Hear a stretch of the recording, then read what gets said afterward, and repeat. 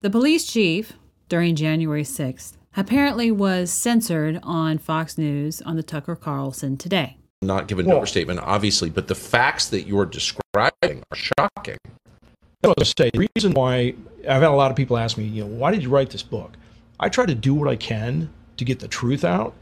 Now, forgive me now. The video is bad. It skips a lot. It is not high quality. But we can glean a few things. And I was wondering, for those of you doubting Thomases out there, is this guy legit? Yes. They didn't want me to testify in February 20. And as you see, as he's talking, he stays in RAM a lot and he accesses emotions. And he's doing very well with using his hands and his body for his list.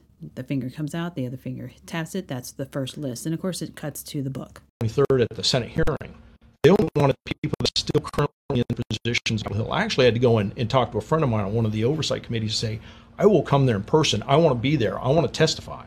And this is where we see a believe me look, and the body sings with it. Because he's trying to emphasize his openness on this whole issue. And that's basically what the believe me look is. It's an emphasis. It's a stressor in some instances.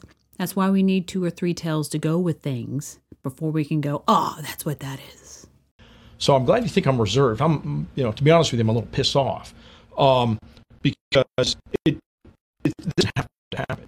If people were reporting the intelligence correctly, if I was allowed to do my job as the chief, I got a significant experience. If I was allowed to do my job as the chief, we wouldn't be here today.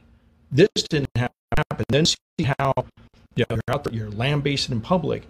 So this is really good here as he talks about if I was allowed, he's doing the list again. He's giving good eye contact with Tucker Carlson every time he goes to his list.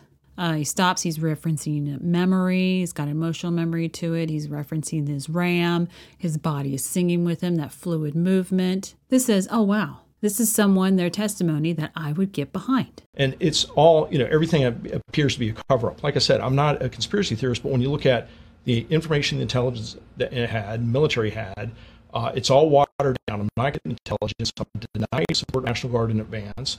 I'm denied National Guard while we're under attack for 71 minutes.